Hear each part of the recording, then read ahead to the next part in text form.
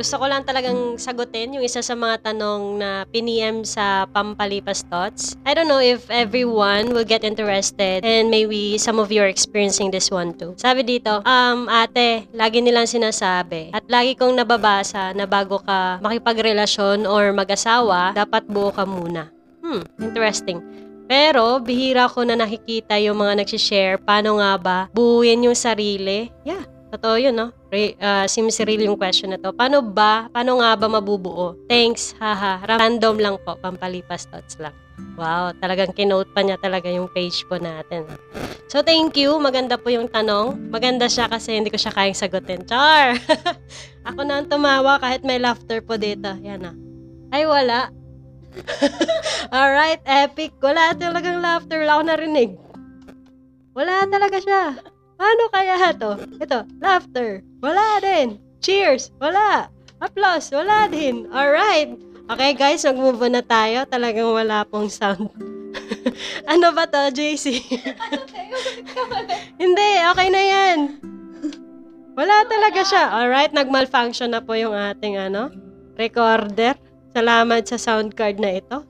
Okay, let's move to the question, kung paano ko siya sagutin. Sabi ko lang sa taong to, right away actually sinagot ko yung taong ito, ito yung sinabi ko. Gusto ko na lang din talagang basahin siya para to cut the chase. Sabi ko, salamat sa tanong, salamat sa effort mo na ask ng tanong sa Pampalipas Thought. The question is how? And is there really, sabi ko dito sa tao, is there really a perfect or ultimate way or recipe para mabuo yung isang tao or mabuo tayo?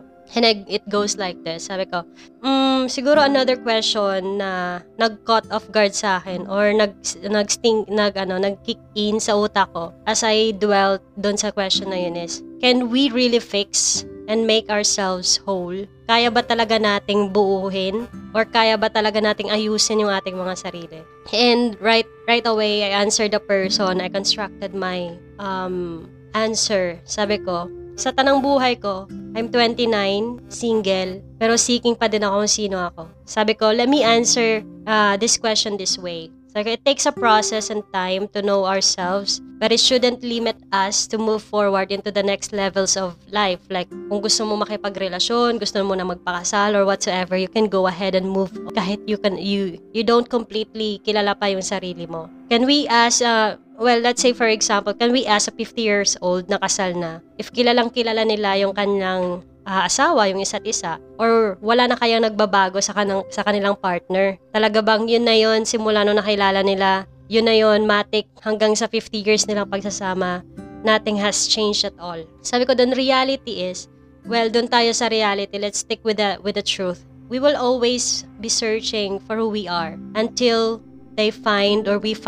who we are in God. For me as Christian, for some people, they find it yung meaning ng life nila, yung purpose ng life nila sa kanilang career. That's why some people are so busy with their career. Talagang importante yon sa kanila. And I cannot tell or I cannot contest to that kasi alam mo yun, di tayo dapat pala desisyon. On that kasi parang ayokong i-insist dahil Kristiyano ako na dapat, oh man, you can only find your true meaning or purpose in life with God. Although I strongly believe in that, but I would not insist it sa ibang tao. In short, para sa akin, pag magpakasal ka or makipagrelasyon ka, kung gusto mo, magpakasal ka, makipagrelasyon ka kung gusto mo. At kung kaya mo nang mag-compromise sa mga bagay-bagay, kasi hindi biro ang pagpapakasal, hindi biro yung pakikipagrelasyon. Lalong-lalo na magpamilya. Dapat ba certain tayo? Dapat ba may certain na edad or talagang kilala natin yung sarili natin, may certain na time? Siguro sa edad at saka oras, maaring alam namang magpakasal lang 6-year-old na bata, hindi, di ba? Of course, we have to consider yung mga bagay-bagay in terms of relationship, in terms of family, in terms of yung edad mo, pagkakataon. It's up for us if we are willing to take the risk. Pero ang tanong is, paano babuuhin yung sarili? Then, I will rebuttal or refight that. Pero dapat babuo ang sarili pag nakikipagrelasyon tayo? Well, gusto ko pa rin sagutin siya. Paano nga ba? Then, tanong ko, siguro, kung paano buuin yung sarili is, kilala mo ba yung sarili mo in the first place? Siguro kung sasagutin mo ako na, oo, then, hindi, oo. Definitely, hindi natin masyadong kilala or hindi pa natin talagang lubusang kilala ang ating mga sarili. And kung hindi natin ganun kakilala yung ating mga sarili, bakit tayo jowa ng jowa? Hindi nga natin kilala yung ating mga sarili. Let's think about this. Pag hindi mo kilala ang sarili mo, pag hindi mo magets ang sarili mo, ang dami mong baggages na dala-dala, anong gagawin mo? Usually, pag may jowa ka, nag-trigger yung mga baggages na yan, nag-away kayo, tapos, after nun, papasuyo ka. And then, dedemand ka. And then, hanggang sa it's a repeat, it's a routine na nangyayari paulit-ulit hanggang sa minsan napapagod na yung taong mga yon na nagmamahal sa atin, kusa na nag-gift up. See? Again, there's so many ways. But reality is, ibig lang sabihin natin is the maturity when we enter relationship. Regardless if you partly know yourself, completely know yourself, I don't know. As much as possible, yung sanang before ka makipagrelasyon or before you enter sa isang relasyon is you know how to control yourself and behave it in a way na appropriate as much as you could, especially if you are having a relationship. Kasi ang hirap laging i-control yung sarili natin, especially when we are triggered. Although we cannot do it always, there comes yung setting of proper expectations sa mga partners natin. Saying na, di ka nagmahal ng perfectong tao. From time to time, you will see all those worst things about me, sa ugali ko, and you can ask sorry. Well, definitely, ina-advance mo lang or sinasabi mo lang ahead of time. You're making your partner aware of your bad days and worst days in life na dapat transparent tayo para nagsiset tayo ng proper na expectations sa taong yun. Well, definitely, we will really know yung mga taong gustong magstay sa atin through thick and mga circumstances sa life natin na minsan nagtitrigger ng mga taong sinasabing mahal tayo, naiwan tayo, or hindi nila carry talaga yung mga ugaling ganon. So at least kung mangiiwan man yung taong yon, we are mature enough na sabihin na, sige, okay lang kung saan ka masaya, kung doon ka masaya. Kung pagod ka na, sige, okay lang. I will not demand, I will not be possessive, I will not be selfish enough na sarili ko lang yung isipin ko. And definitely, we can even, yung kantang Ihahatid Pa Kita. I don't know exactly kung sino yung singer, but I have heard about that song. Na kaya nating hindi maging bitter, na pinili ng taong yun, hindi maging, napili ng taong yun definitely na yung sarili nila. Kasi pagod na sila, ayaw na nila. We will not be bitter na, well, yung taong yun definitely may sariling buhay, may sariling pag-iisip, nasasaktan, napapagod. And kung dumating man yun na nasagad natin yun, at pinili nilang, okay, tap out na ako, ayoko na, then we cannot definitely blame yung mga taong yun. Kasi nakipagrelasyon tayo na we cannot even control our emotions. We're not matured enough to behave in a way na hindi nagsasuffer yung partners in life natin sa mga baggages na yun. So, definitely, we don't know kung kailan tayo mabubuo. I strongly believe in that. Like what I said, I'm 29 and still searching for myself. Kung mabubuo pa nga ba tayo.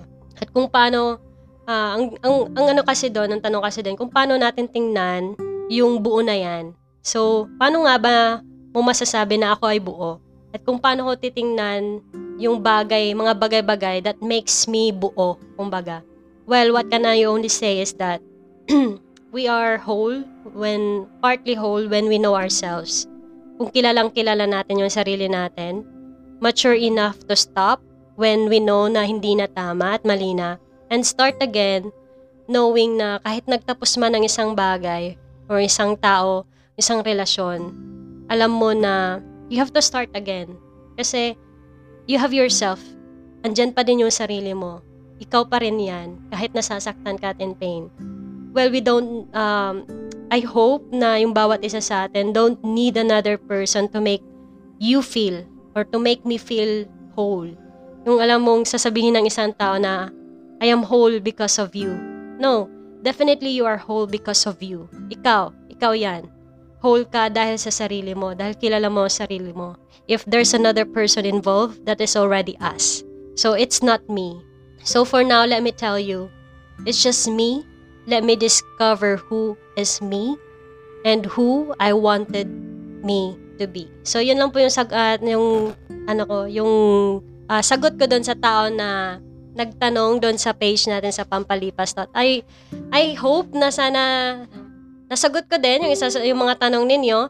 And you're free na mag-chat for whatever question and I'm willing to answer it. Alright, good evening everyone. Thank you so much for listening to Pampalipas Toast.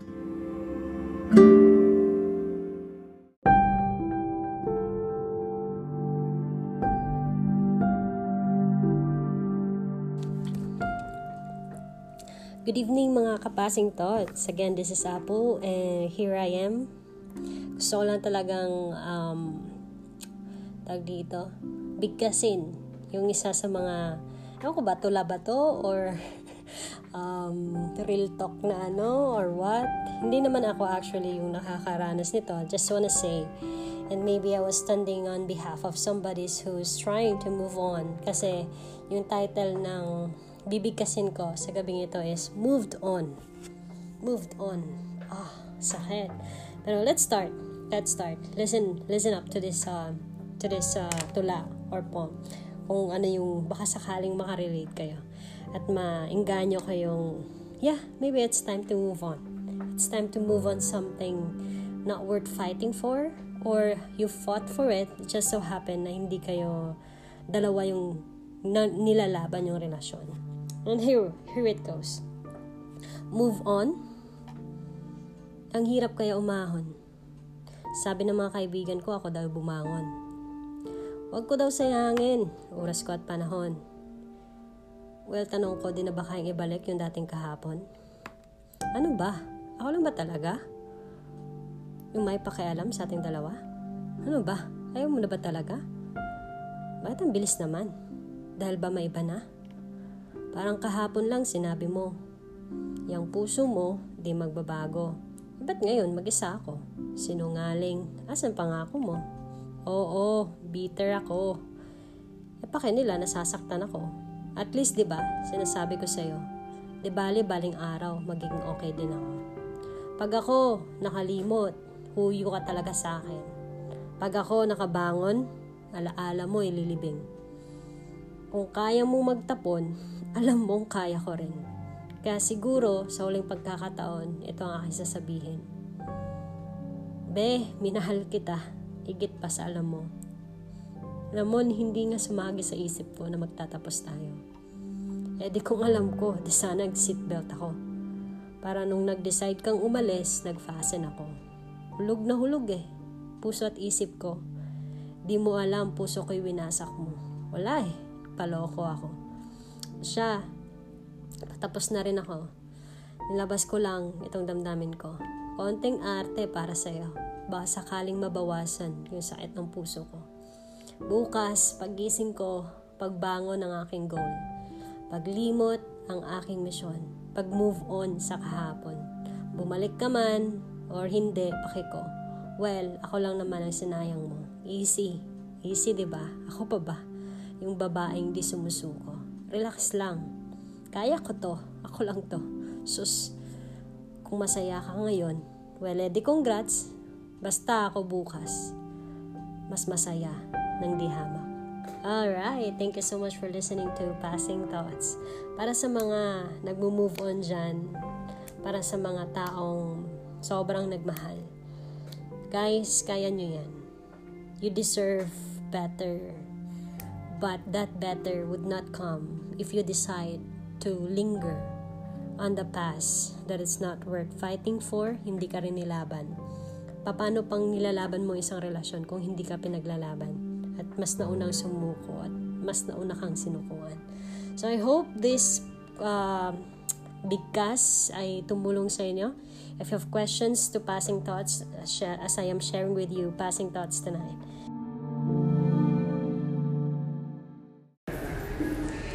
Hello mga kapasing thoughts, nandito tayo ngayon sa Bonchon. Lalang, gusto ko lang magtapon ng pera ngayon. Di naman yun pagtatapon. Sakto lang na gusto ko lang maka-join. Gusto ko lang talagang makausap. Kausap, maka-date yung dalawang special na bata na feeling ko to tatatanda na tatanda na hindi in a few years to come. Yun lang yan. Sample lang to guys, sample. Huwag kayong excited.